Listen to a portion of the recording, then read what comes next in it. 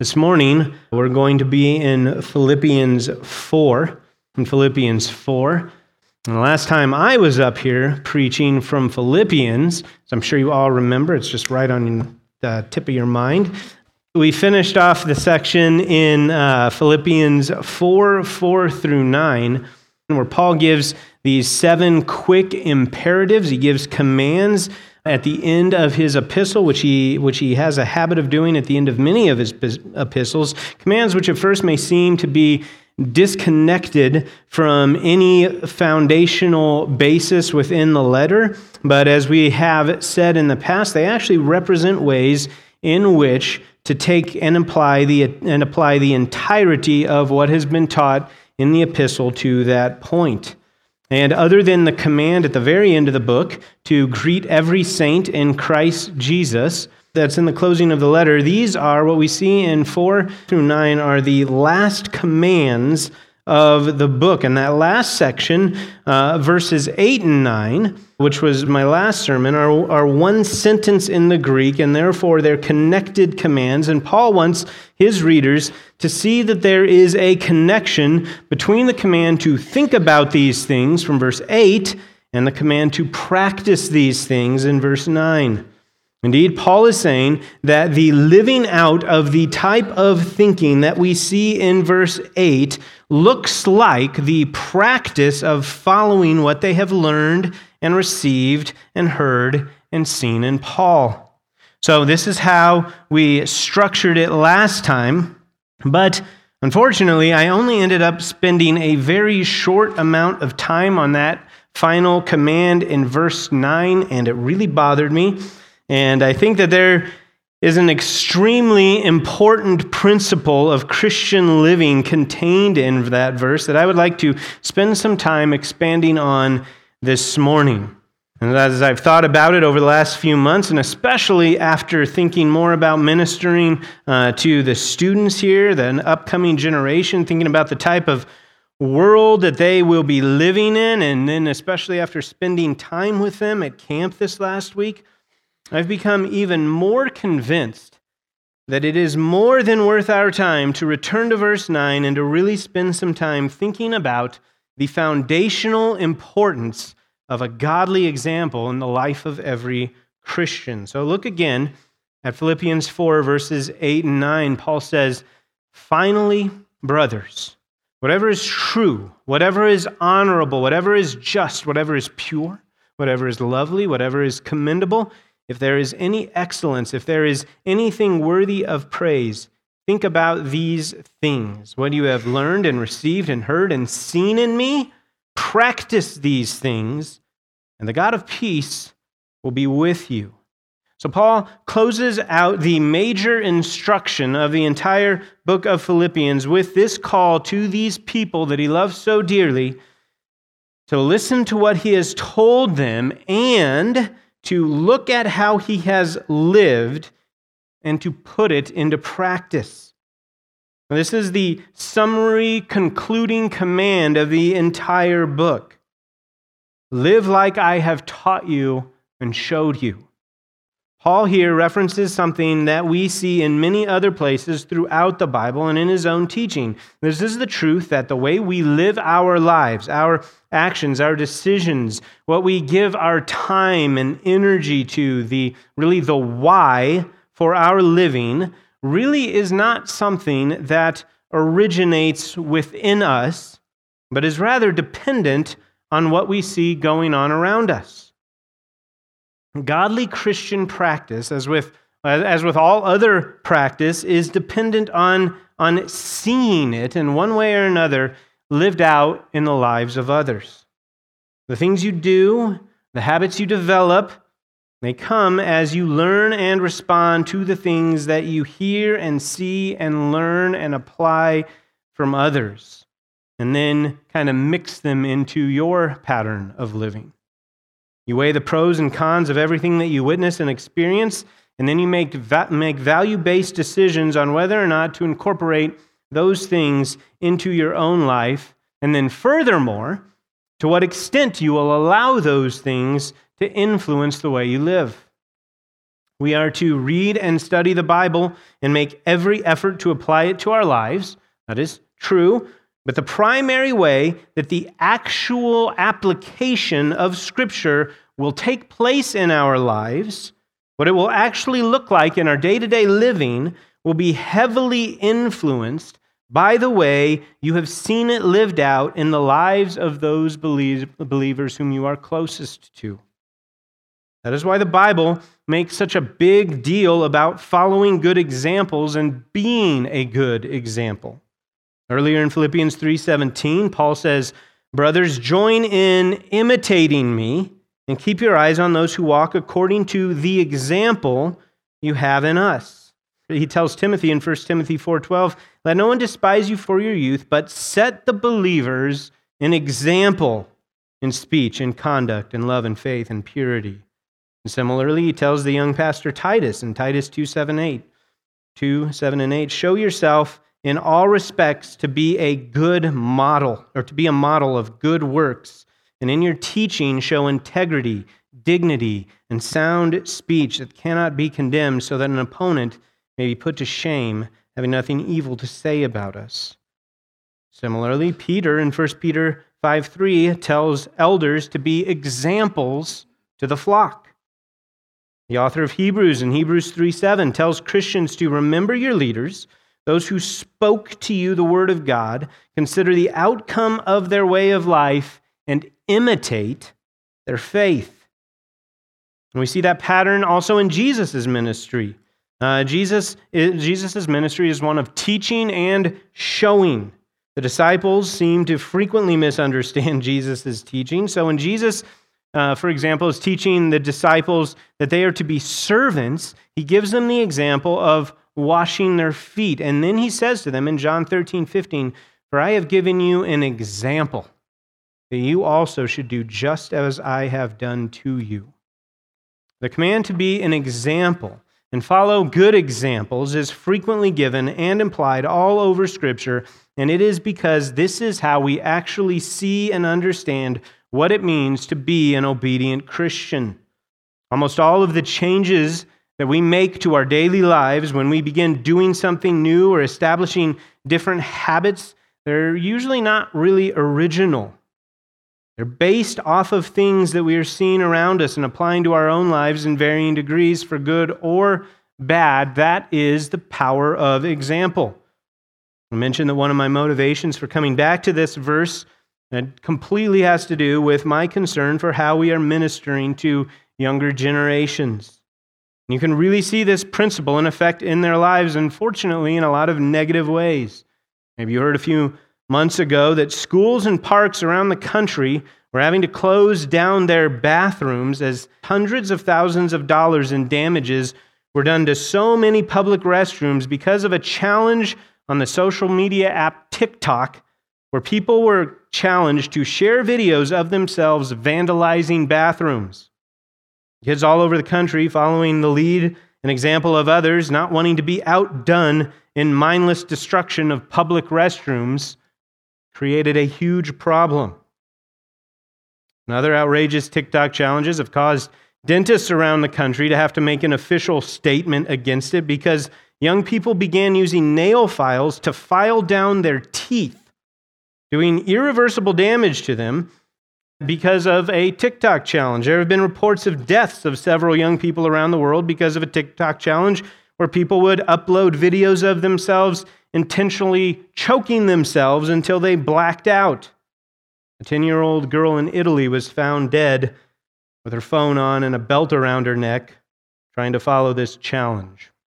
So you can see in all of these stories over the last few years the power of example, even in some of the craziest situations or instructions can have. Even if it's the stupidest thing, if you see people doing it, enough people doing it, it can have a motivating effect on these young people. But even though these are the types of things that make the news now, what is actually even more damaging for the younger generation is the example that is being set for them in society when they look for meaningful things to stand for and speak out against. When they decide that they want to do something with purpose or to make a difference, What is it that they see Hollywood and social media culture trying to rally them around? The last week when we were at camp, there was a time when the students were able to have a Q&A through Zoom through a Zoom call with John MacArthur. So John MacArthur's got the big picture of him on the screen behind them, and he's answering a bunch of questions for these students. And at the end of the session, one of the camp directors asked if Pastor MacArthur had a final thought that he wanted to leave these 1,200 high school students with. And so naturally, we all kind of perked up and were ready to hear just what this wise veteran pastor is going to say to these students. What's this final thing he wants them to remember? And Pastor John leaned forward into the camera and said, "Climate change is a lie." It seemed like a bit of an odd way to end the session at first, and Doug and I looked at each other like, okay. But, it was early in the morning, everyone's tired.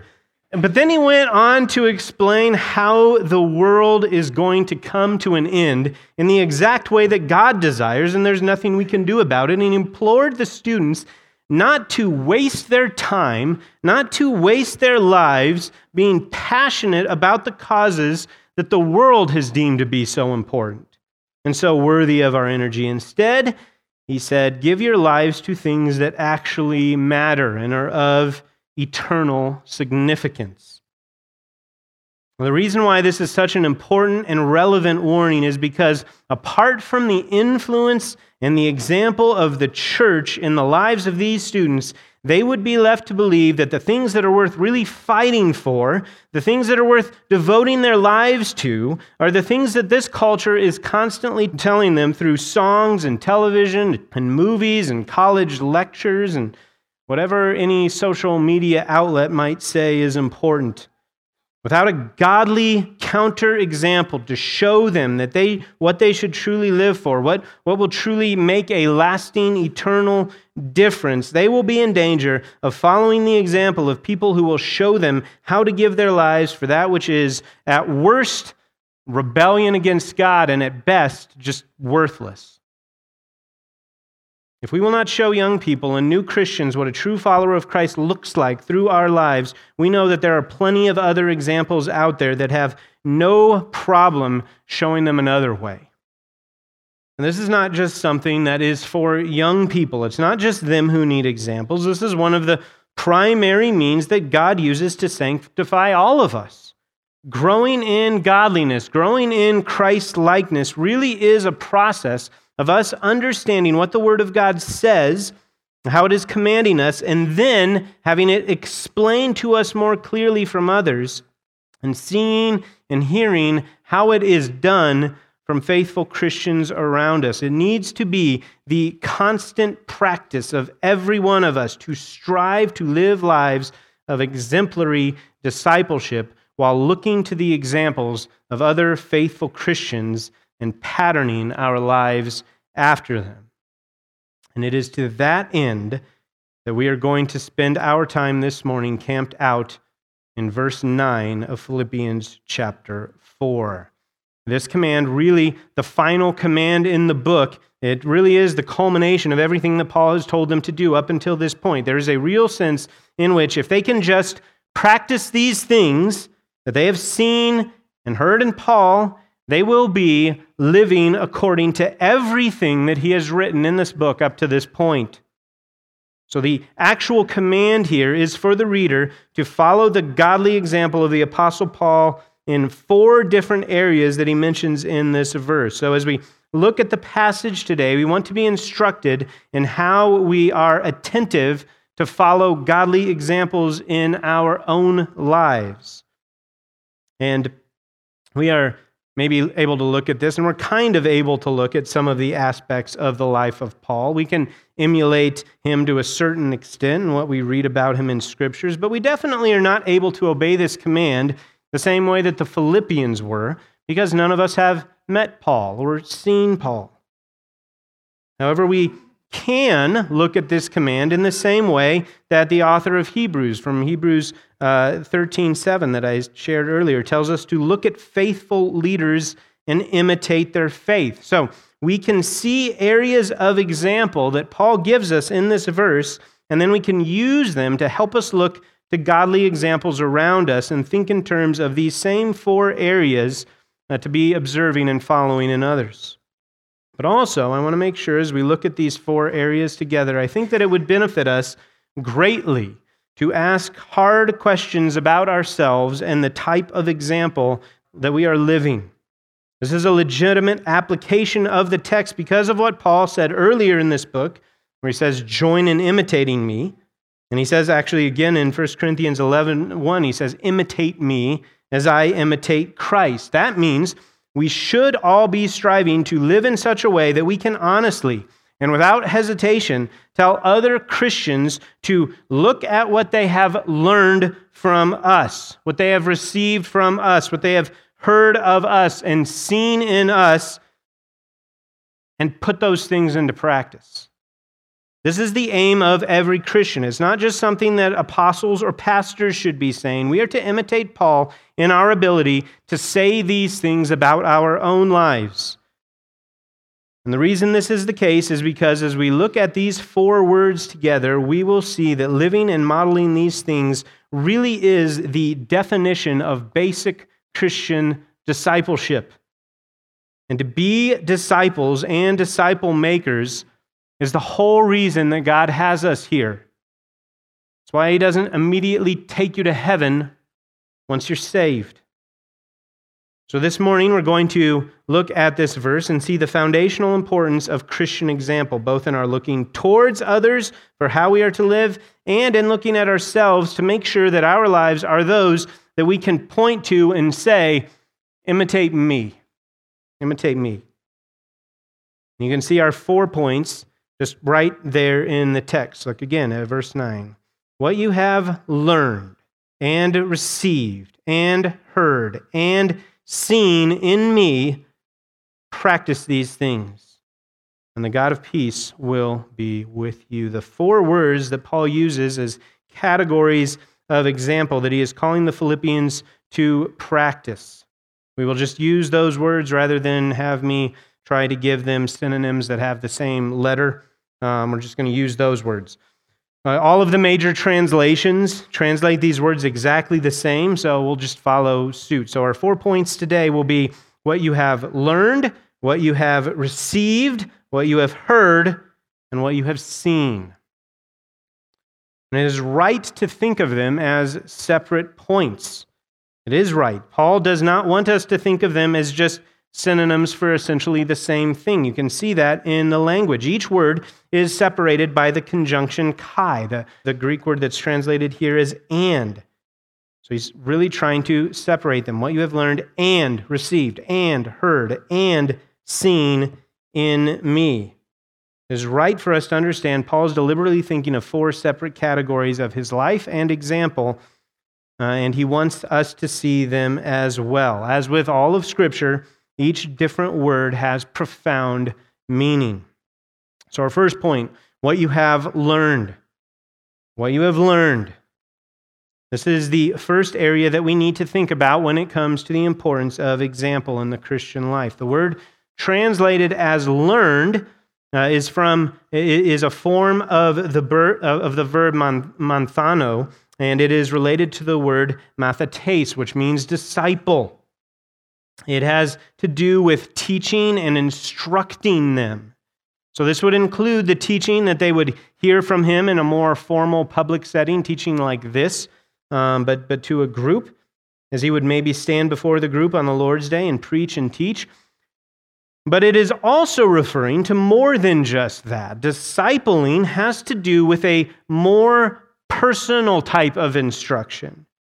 It's not just public teaching. It's getting into the person's life and really taking the truths of Scripture and helping to apply them to where they are and what is going on in their lives. So for a good picture of that type of ministry, turn to Acts chapter 20. Turn to Acts chapter 20 real quick. Acts chapter 20, verses 17 through 21. And I think that what Paul is talking about as far as the word learned, we can see it here. This is where Paul is reminding the Ephesian elders of the type of ministry that he had among them. Look at what he says there in verses 17 through 21. Now from Miletus he sent to Ephesus and called the elders of the church to come to him. And when they came to him, he said to them, "You yourselves know how I lived among you the whole time from the first day that I set foot in Asia, serving the Lord with all humility and with tears and with trials that happened to me through the plots of the Jews. How I did not shrink from declaring to you anything that was profitable, and teaching you in public and from house to house, testifying both to Jews and to Greeks of repentance toward God and of faith in our Lord Jesus Christ." Here we see that Paul lived among them. He was with them. He was a part of their lives. He wasn't just some voice on a podcast or some internet preacher. He was with them. He knew them. He knew their families. He knew their job situations, the trials they were going through. He was therefore able to get into their lives in a much more personal way. He was close enough to them that this passage says that they were able to see his tears and his trials, probably because they were shared tears and trials. It says that he did not shrink back from declaring anything that would be profitable for them. Notice that it says that like it's understood that it would be a temptation to shrink back from instructing people in some things. If it was easy to just give yourself to the instruction of everyone for everything that would be profitable to someone, then there would be no reason to say this, but it's not. As you really get into someone's life, shrinking back from declaring everything that would be profitable does become a temptation. Because it means that you're probably going to have to say some things that are going to make them uncomfortable. It means helping to pull them out of habits and certain ways of living that they have gotten used to, that they've gotten comfortable in. They don't want to change. Many times it means that you will be sacrificing the things that you want to do, giving up your own free time, trading that time for time where you are getting yourself involved in problems and sin and trials that you would normally not even have known about, never would have had to be involved in. But Paul doesn't shrink back from declaring anything that would be profitable for them. It says that he does this not only in his public teaching ministry, but look at what it says there. It says, from house to house. He really does get intimately involved in their lives, and he instructs them right where they are, helping them to make personal application of these important truths. So think about that from that end, but now let's also turn that understanding of learning and instruction on ourselves. Is this what it looks like for you personally to follow the example of someone else when it comes to what you have learned, when it comes to your own discipleship? Do you have church members, older, more mature believers who are literally, not figuratively, but literally in your kitchen? Are you inviting that kind of personal scrutiny into your life? It is actually quite easy for us, and it is a great danger for us to think that we are really serious about our spiritual growth by just surrounding ourselves with really good biblical teaching and then attempting to apply it on our own. Don't get me wrong, it is good for you, and it is a sign of a type of spiritual maturity for you to go to a church where the preaching and teaching is going to really dig into God's word and will regularly bring about conviction when it comes to the way that you live your life. And it may even be great if throughout the week you are listening to podcasts and sermons from faithful Bible teachers and preachers and diligently trying to apply those to your lives. But if the limit of the instruction in your own life is merely public in nature, you are in danger of deceiving yourself into thinking you are doing better than you actually are. If this is all I'm doing, then I'm still placing myself in the position of final judge of what needs to change in me based on what I am hearing. It's actually relatively easy for me to change something in my life in response to a very convicting sermon. And I can feel really good about what I'm doing because I really am responding righteously. And I really am growing in sanctification. And I really am putting off sin and putting on righteous behavior in its place. And because I'm seeing change in my life, it is easy for me to think that I have completed the task of rightly applying this passage to my life, and I can go to bed feeling good about where I'm headed in a sanctifying way. And in so doing, I have completely forsaken God's good gift of the church in my life. I have essentially said, I am in the best position to see my own sin. I can see it the most clearly, and I can make the best judgment about what needs to be done about it. As if I am actually immune from being blind or callous to my own sin. But when you have an exemplary Christian in your life, really in your life, an older, more mature Christian who is in your home, who sees how you live day to day, who knows your habits, knows your practices, someone who knows you beyond the way that you present yourself every Sunday morning at church, who knows about the things that you kind of excuse away to your husband or wife. That is when you are able to really grow. Someone who knows you well enough to tell you, even when you are really convicted over something, brother, you're kind of letting yourself off easy there. There's this other thing that's going to be really difficult for you to hear, this other thing that is going to be really difficult for you to give up. Maybe there's this other thing I think you need to think about applying this to. You're so close to it that you don't see it. You need to do something about this. This is how you grow in the type of Christian that God wants you to be, instead of the type of Christian that you want to be. You need that kind of Christian, that type of Christian in your life, and you need to be making yourself into that type of Christian for the sake of others. Are you willing to get involved in the lives of other younger Christians to help them apply the things that they're hearing from the pulpit? To not just be told to read the Bible, but to help them understand how to read the Bible, to help them see the things in their lives that they're just not seeing. There are a bunch of high school and middle school students here that need the type of instruction that this passage is talking about. They need us to be faithful in this. They need someone to not just tell them what to do, but to walk them through how to do it.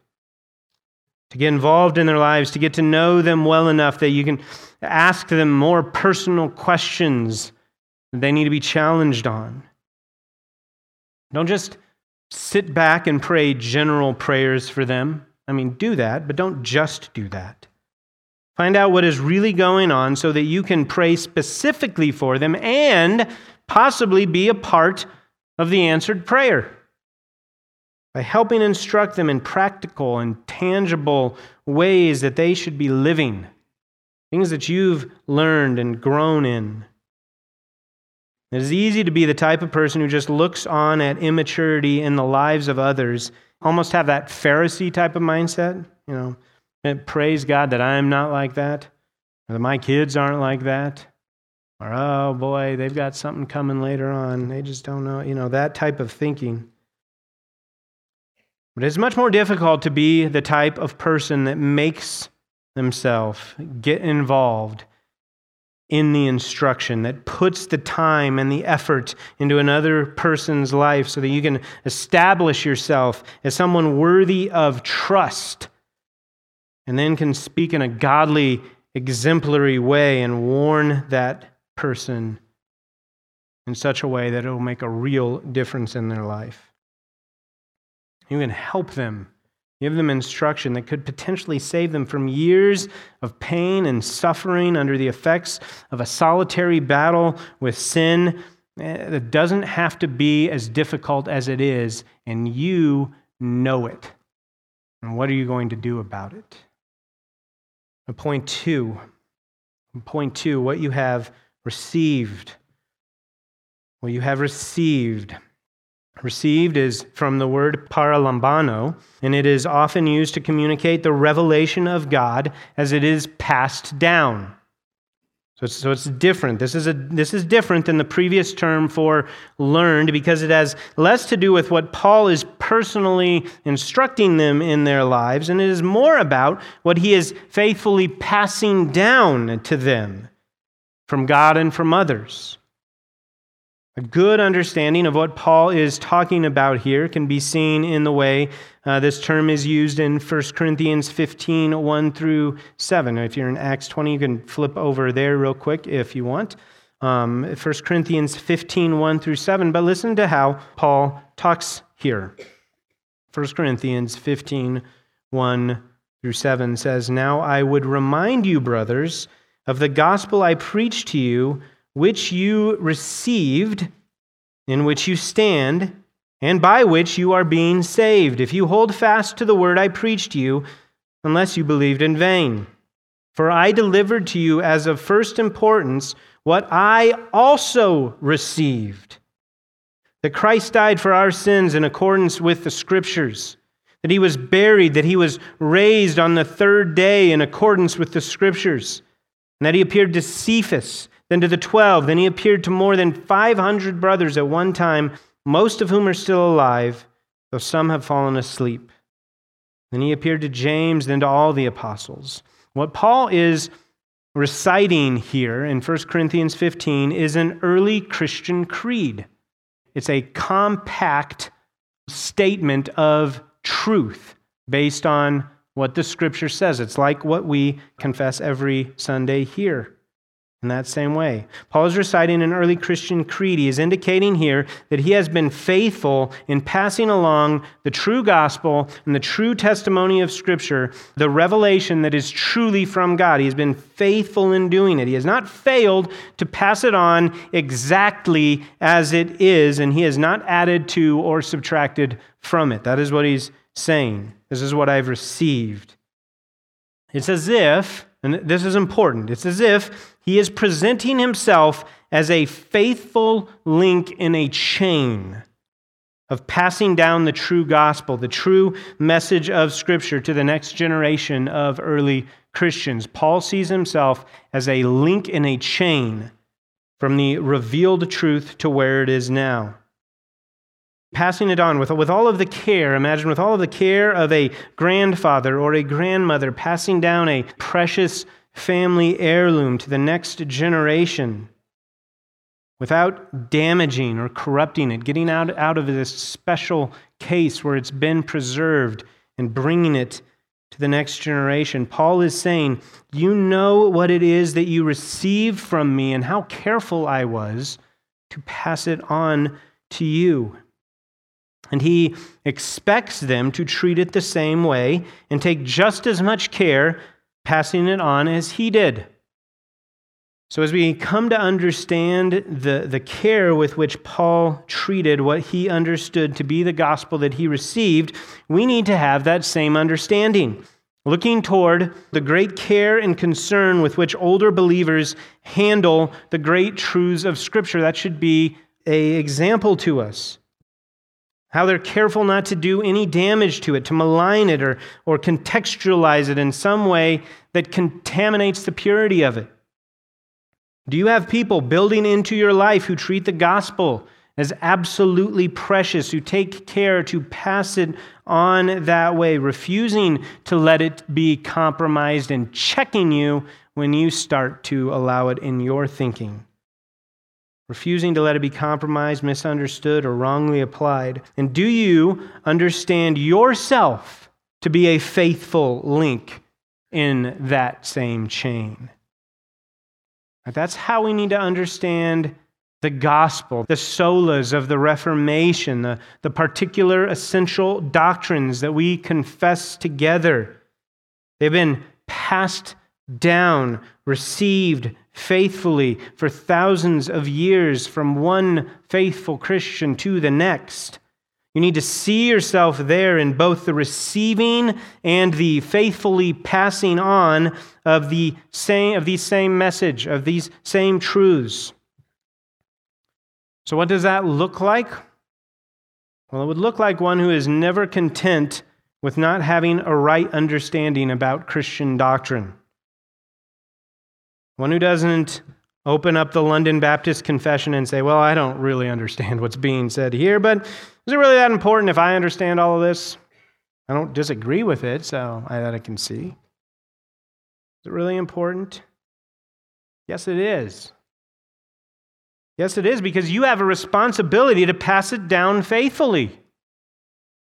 These are the truths about what God has done for us in history. This is what faithful Christians who have carefully, meticulously studied the Bible for their entire lives, this is what they've agreed on as the most fundamental understanding of what Christians should believe and how we should live. We should have the desire to be a link in that chain. But some of us, and I've seen it and I've heard it, can almost have the attitude that we would rather just let others focus on being the faithful link in the chain, and we're content to just kind of let the chain pass on by us. You can kind of just be a random link that just connects in the middle of the chain. So imagine like a chain going down and then taking one of those carabiners and just kind of clipping it on there. It's not doing anything, it's just hanging there. It gets to be part of the chain, but nothing's dependent on it. It gets to be part of the chain, but nothing's really dependent on it. There isn't really any weight pulling in either direction. Someone who just wants to go along for the ride of Christianity, but isn't interested in really being an effective part. Just kind of riding on the coattails of the really dedicated Christians. Oh, good, I'm glad my kids are connected to this chain. That's good.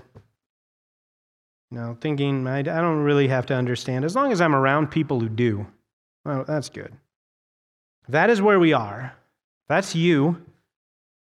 If we sense any of that in us, then we need to repent of our sinful spiritual lethargy and place ourselves under the example of older, faithful Christians, one who really understands the preciousness of the faith that we have received and is making every effort to faithfully pass it on in an untarnished way to the next generation. And then diligently and patiently, with much study and prayer, carefully pass it on to those who are younger in the faith than we are. So is that you? Is it your desire to make yourself a student of the Word and the true faith so that you can be entrusted to pass on what, through the kindness of God, you have graciously received? Can you pass it on faithfully? Point 3, what you have heard. What you have heard. This is just a standard word for taking something in through your ears. Nothing fancy here, but since it is distinctly set apart from the word learned, Paul here is not merely referring once again to the teaching that they have heard from him. This is something different. Most commentators understand this to be Paul calling them to practice what they have heard about him. What they have heard about him. One of the reasons for what prompted this letter in the first place was the desire of the Philippians to have an update on Paul. They want to hear what's going on in his life and his ministry. Hear how he's doing, how he's facing trials, how things are going with him. And Paul references, and you can see that throughout the letter, we've pointed it out as we've gone, Paul references some of that in this letter, and has an understanding that others, like Epaphroditus, have shared with them what has been going on in his life and how he has handled himself. But look back at 1:29 and 30. This is what Paul is speaking of, Philippians 1:29 and 30. Look what he says. He says, "For it has been granted to you, that for the sake of Christ you should not only believe in him, but also suffer for his sake, engaged in the same conflict that you saw I had, and now hear that I still have. So here Paul is recognizing that they know the types of things that he has been dealing with. The conflicts and trials and suffering that have been such a big part of his life recently. And he knows that they have heard about them and about how he has responded to them. So here Paul is telling them to put into practice the ways that they have heard about how he has lived in the midst of these things. Namely, how they know that he has found now reason to rejoice in all of his trials and suffering. They've heard about that. They've heard how he is dependent on God and trusts in his sovereignty. They've heard how he is constantly looking forward to the day when he is in the presence of God. They've heard it from others, and they've heard it from what they're being presented in this letter. They've heard how he lives for the ministry that God has given him until such a time as God deems to take him home. And they've heard how much he loves and prays for them while he is away. They've heard all of these things about Paul. And Paul is able to confidently point to his own reputation. He's able to confidently point to his own reputation, what they're hearing about him, and say, the things that you've heard about me and how I live in the midst of trials and suffering, how you have heard that I handle these different situations and circumstances, pattern your life after that. And I want to tell you that we have those types of stories right here among the faithful in this church. This church is full of examples of people who have faced many trials, difficult trials. The sudden and unexpected death of a loved one, disheartening health diagnoses, various kinds of financial troubles, almost every kind of family trial that you can think of or imagine. Troubles at work, troubles at school. Faithful Christians, regular believers who just love and trust Jesus and want to be found faithful. They actually maybe wouldn't find anything remarkable in the way that they are living and how they have walked through suffering while still striving to love and serve the church and be faithful in evangelism and discipleship. Yet their lives and actions are completely unexplainable apart from the work of God in and through them. Instead of complaining, they trust. Instead of looking for pity for themselves, they look for how to serve others. Instead of grumbling about what they've lost, they glorify God for what they've been given. They are the examples of what a life that has truly been changed by the gospel of Jesus Christ will look like. The radical redefinition of priorities that is seen in lives that are defined by an inner joy that can't be quenched no matter how dark the night, no matter how thick the tears. Friends, if you don't know these stories, if you don't know the people I'm talking about, if you haven't recognized these lives among you, then you need to dig yourself down deeper into the life of this church. Look to the reputation of these dear brothers and sisters. Listen to the stories of these precious saints who walk among you. Those who do not count their lives as their own, but joyfully live out the truth that they belong to God. And as the hymn writer says, he can use their ransomed life in any way he chooses. And you can see that they really mean it. You need to know these people. You need to talk to these people, because when you are going through the same types of trials, it is helpful to know how the Bible says to respond, but it is even more helpful to additionally know someone or even several people who have already faithfully lived through it. Look to them, pattern your life after their example so that you can become the type of person who younger Christians one day can look towards and they can see your reputation and be told, have you heard about him? Heard about her, how she dealt with this. Live like she does. Do what she did. For the sake of all those who come behind us, strive to become one who has a reputation for faithfulness, one in whom a person that can barely lift their heads because of overwhelming grief or anxiety or suffering can look up and say, there it is. That's what's required of me. And I serve the same God that they do. I trust the same scripture they do. I have the same Holy Spirit that they do. I can do this. I can do this. Be that type of person. Point four, what you have seen. What you have seen. Again, this is now just a straightforward word that means to perceive something by your eye, to use your sense of vision and learn from it. And it is in this point that I want to draw our attention to the fact that Paul expects all four of these distinct areas. Look at those areas again. Look back at verse 9. What you have learned and received and heard and seen in me. All four of those areas, distinct areas, but he expects them to be communicating the same message. Yes, each of these are distinct areas, and the addition of the conjunction shows us that it's faithful to look at each one individually. But when you look at what Paul is saying about all these areas, you can understand that he believes that in what he has instructed them, what he has received, that he has faithfully handed down to them, and in what they have heard about his reputation, and in what they have actually witnessed in his life as they have known him, he believes all of those things communicate the same consistent message.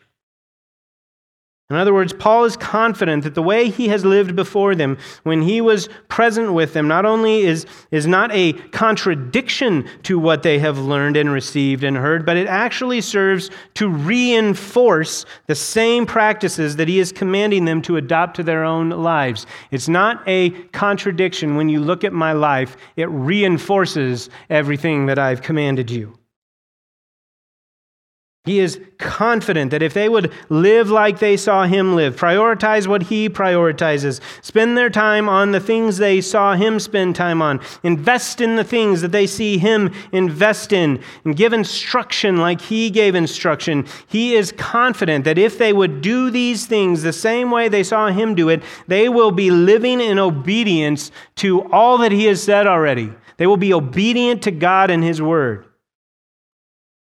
These are the types of people that we are to follow after. People who we know and have seen. People who we have seen walk in the way that they have taught.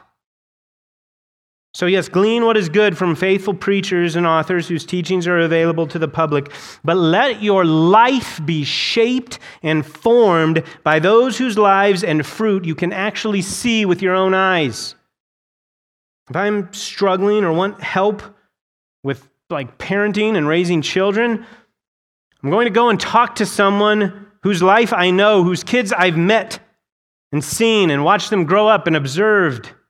I'm going to ask probably the Allens because I've watched them parent. I've met their kids. I know that there are things that I can learn from them.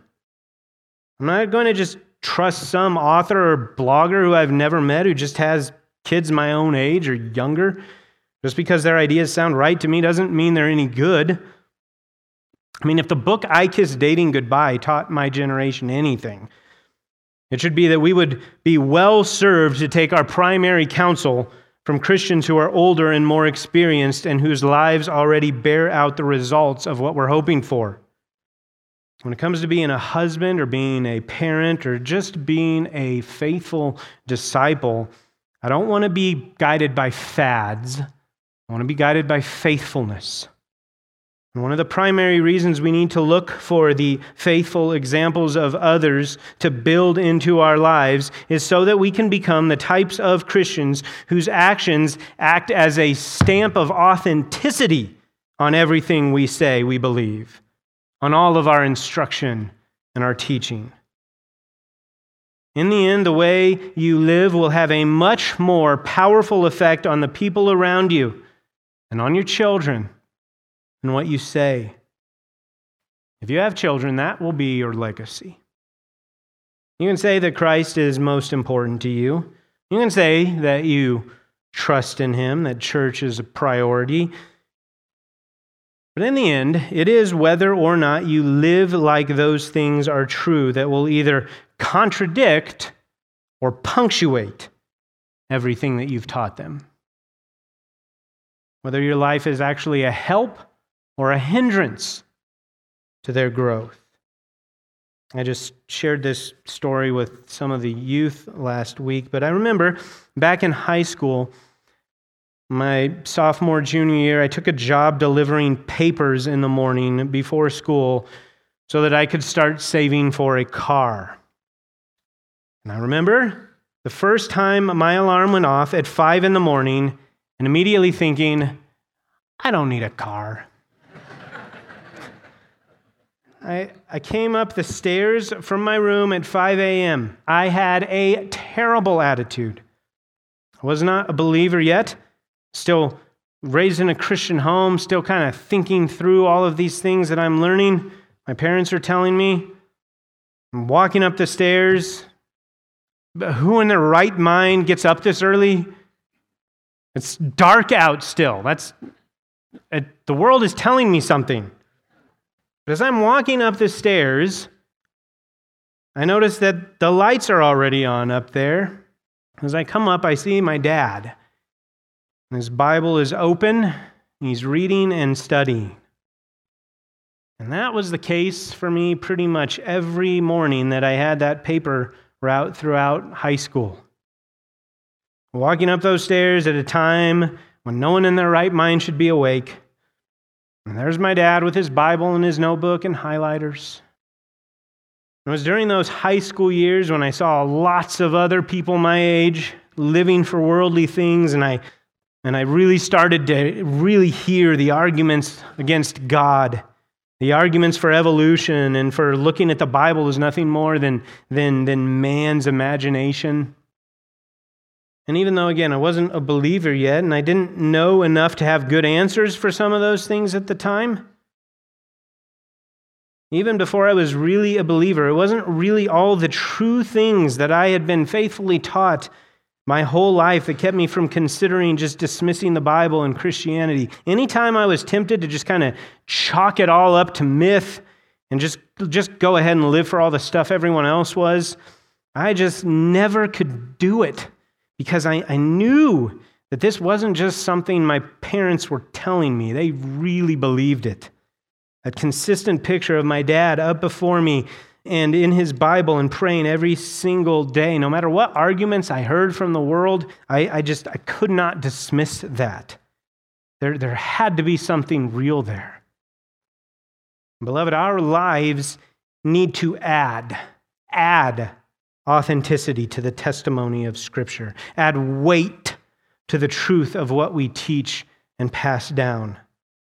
Having our kids in here with us, as Bill mentioned earlier during service, that is an opportunity for them to see the truth of what we're hopefully teaching them regularly lived out in front of them. They get to see us sing the songs that we sing, sometimes with tears. They get to see us doing this, knowing what we went through during the week, knowing the types of stuff going on in our lives. They see us pray together, confess sin together, take the Lord's Supper together. They see us sit seriously under the teaching of the Word of God, taking notes because we know it's so important. They see all of that, and as they grow up and they hear every argument that the world has to throw at them for why they should abandon it all and just live for themselves, live for the pleasures of this world, They will have to take those arguments and they're going to have to weigh them against the consistent weekly testimony that they have been a part of every Sunday since they were little, of just how real and important and life-changing Jesus Christ and His gospel and His church really are. It is so important that this upcoming generation sees us living as those who really believe that everything we say in the church and at home is real. Do they see us taking our own sins seriously? Do they see and hear us repenting? Do they hear us evangelizing? Do they see us discipling? Is it obvious to them that our Bibles are far more important than our phones? Do they really see the church as the gift that it is? Do they just know instinctively that when the church gathers, we're there? Do they know it? Do they know it not just because they hear us say it, but because they see us live it? Like, I know that we are all extremely concerned with where this world is headed, and we watch with dismay as the world crumbles into nonsensical rebellion against the Creator. And it's an incredibly sad reality that each coming generation is going to have to face more difficult persecution for holding to the truth than the last one. And this reality is made even more difficult. It's even worse by the fact that the coming generations are also going to have far more to distract them from what is true and right and eternal. More things to distract them and pull them away than any of us ever had.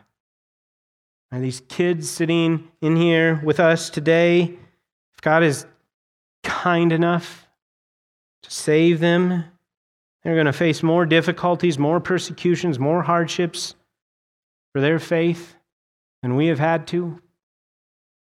So what will we do about that? How are we going to prepare them for it? Beloved, in light of this reality, can I just implore you to not move away from what the biblical strategy for living in times of distress has always been?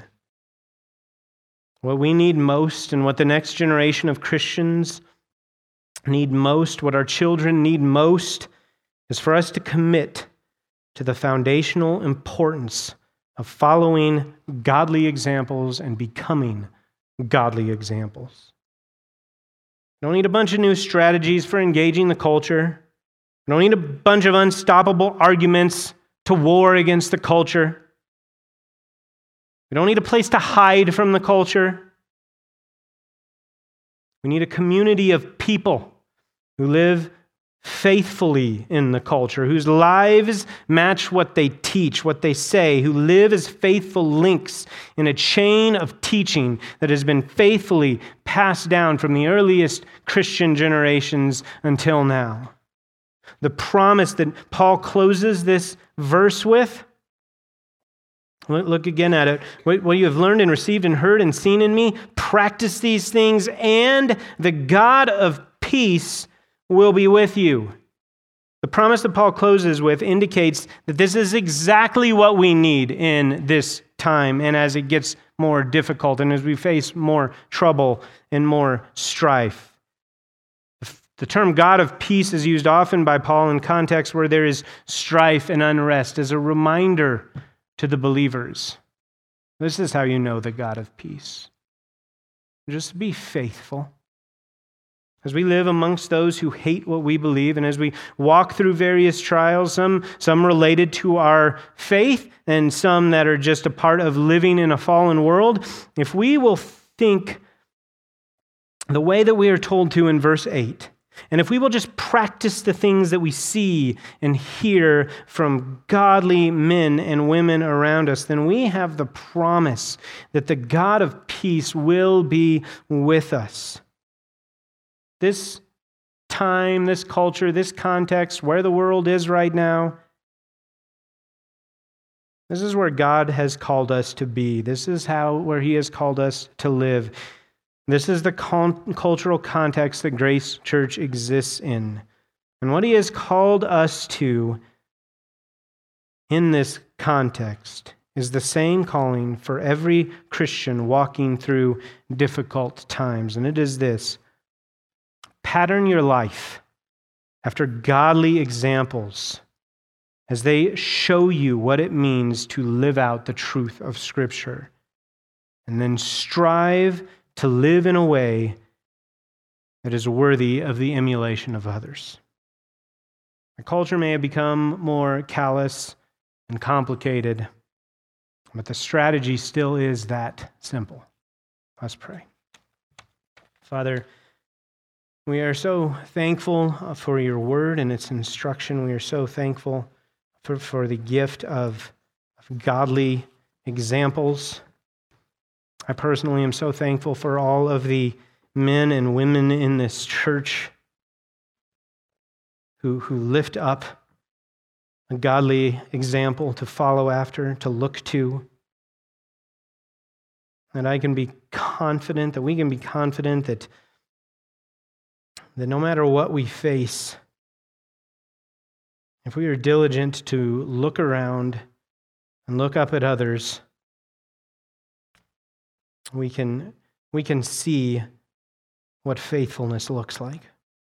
Lord, I pray for us as a church. I pray that we would be committed to this, committed to what discipleship really looks like, that we would not abandon in any way the next generation to the examples, the teaching, the thinking of this world, but that we would commit ourselves to be faithful followers of Jesus Christ.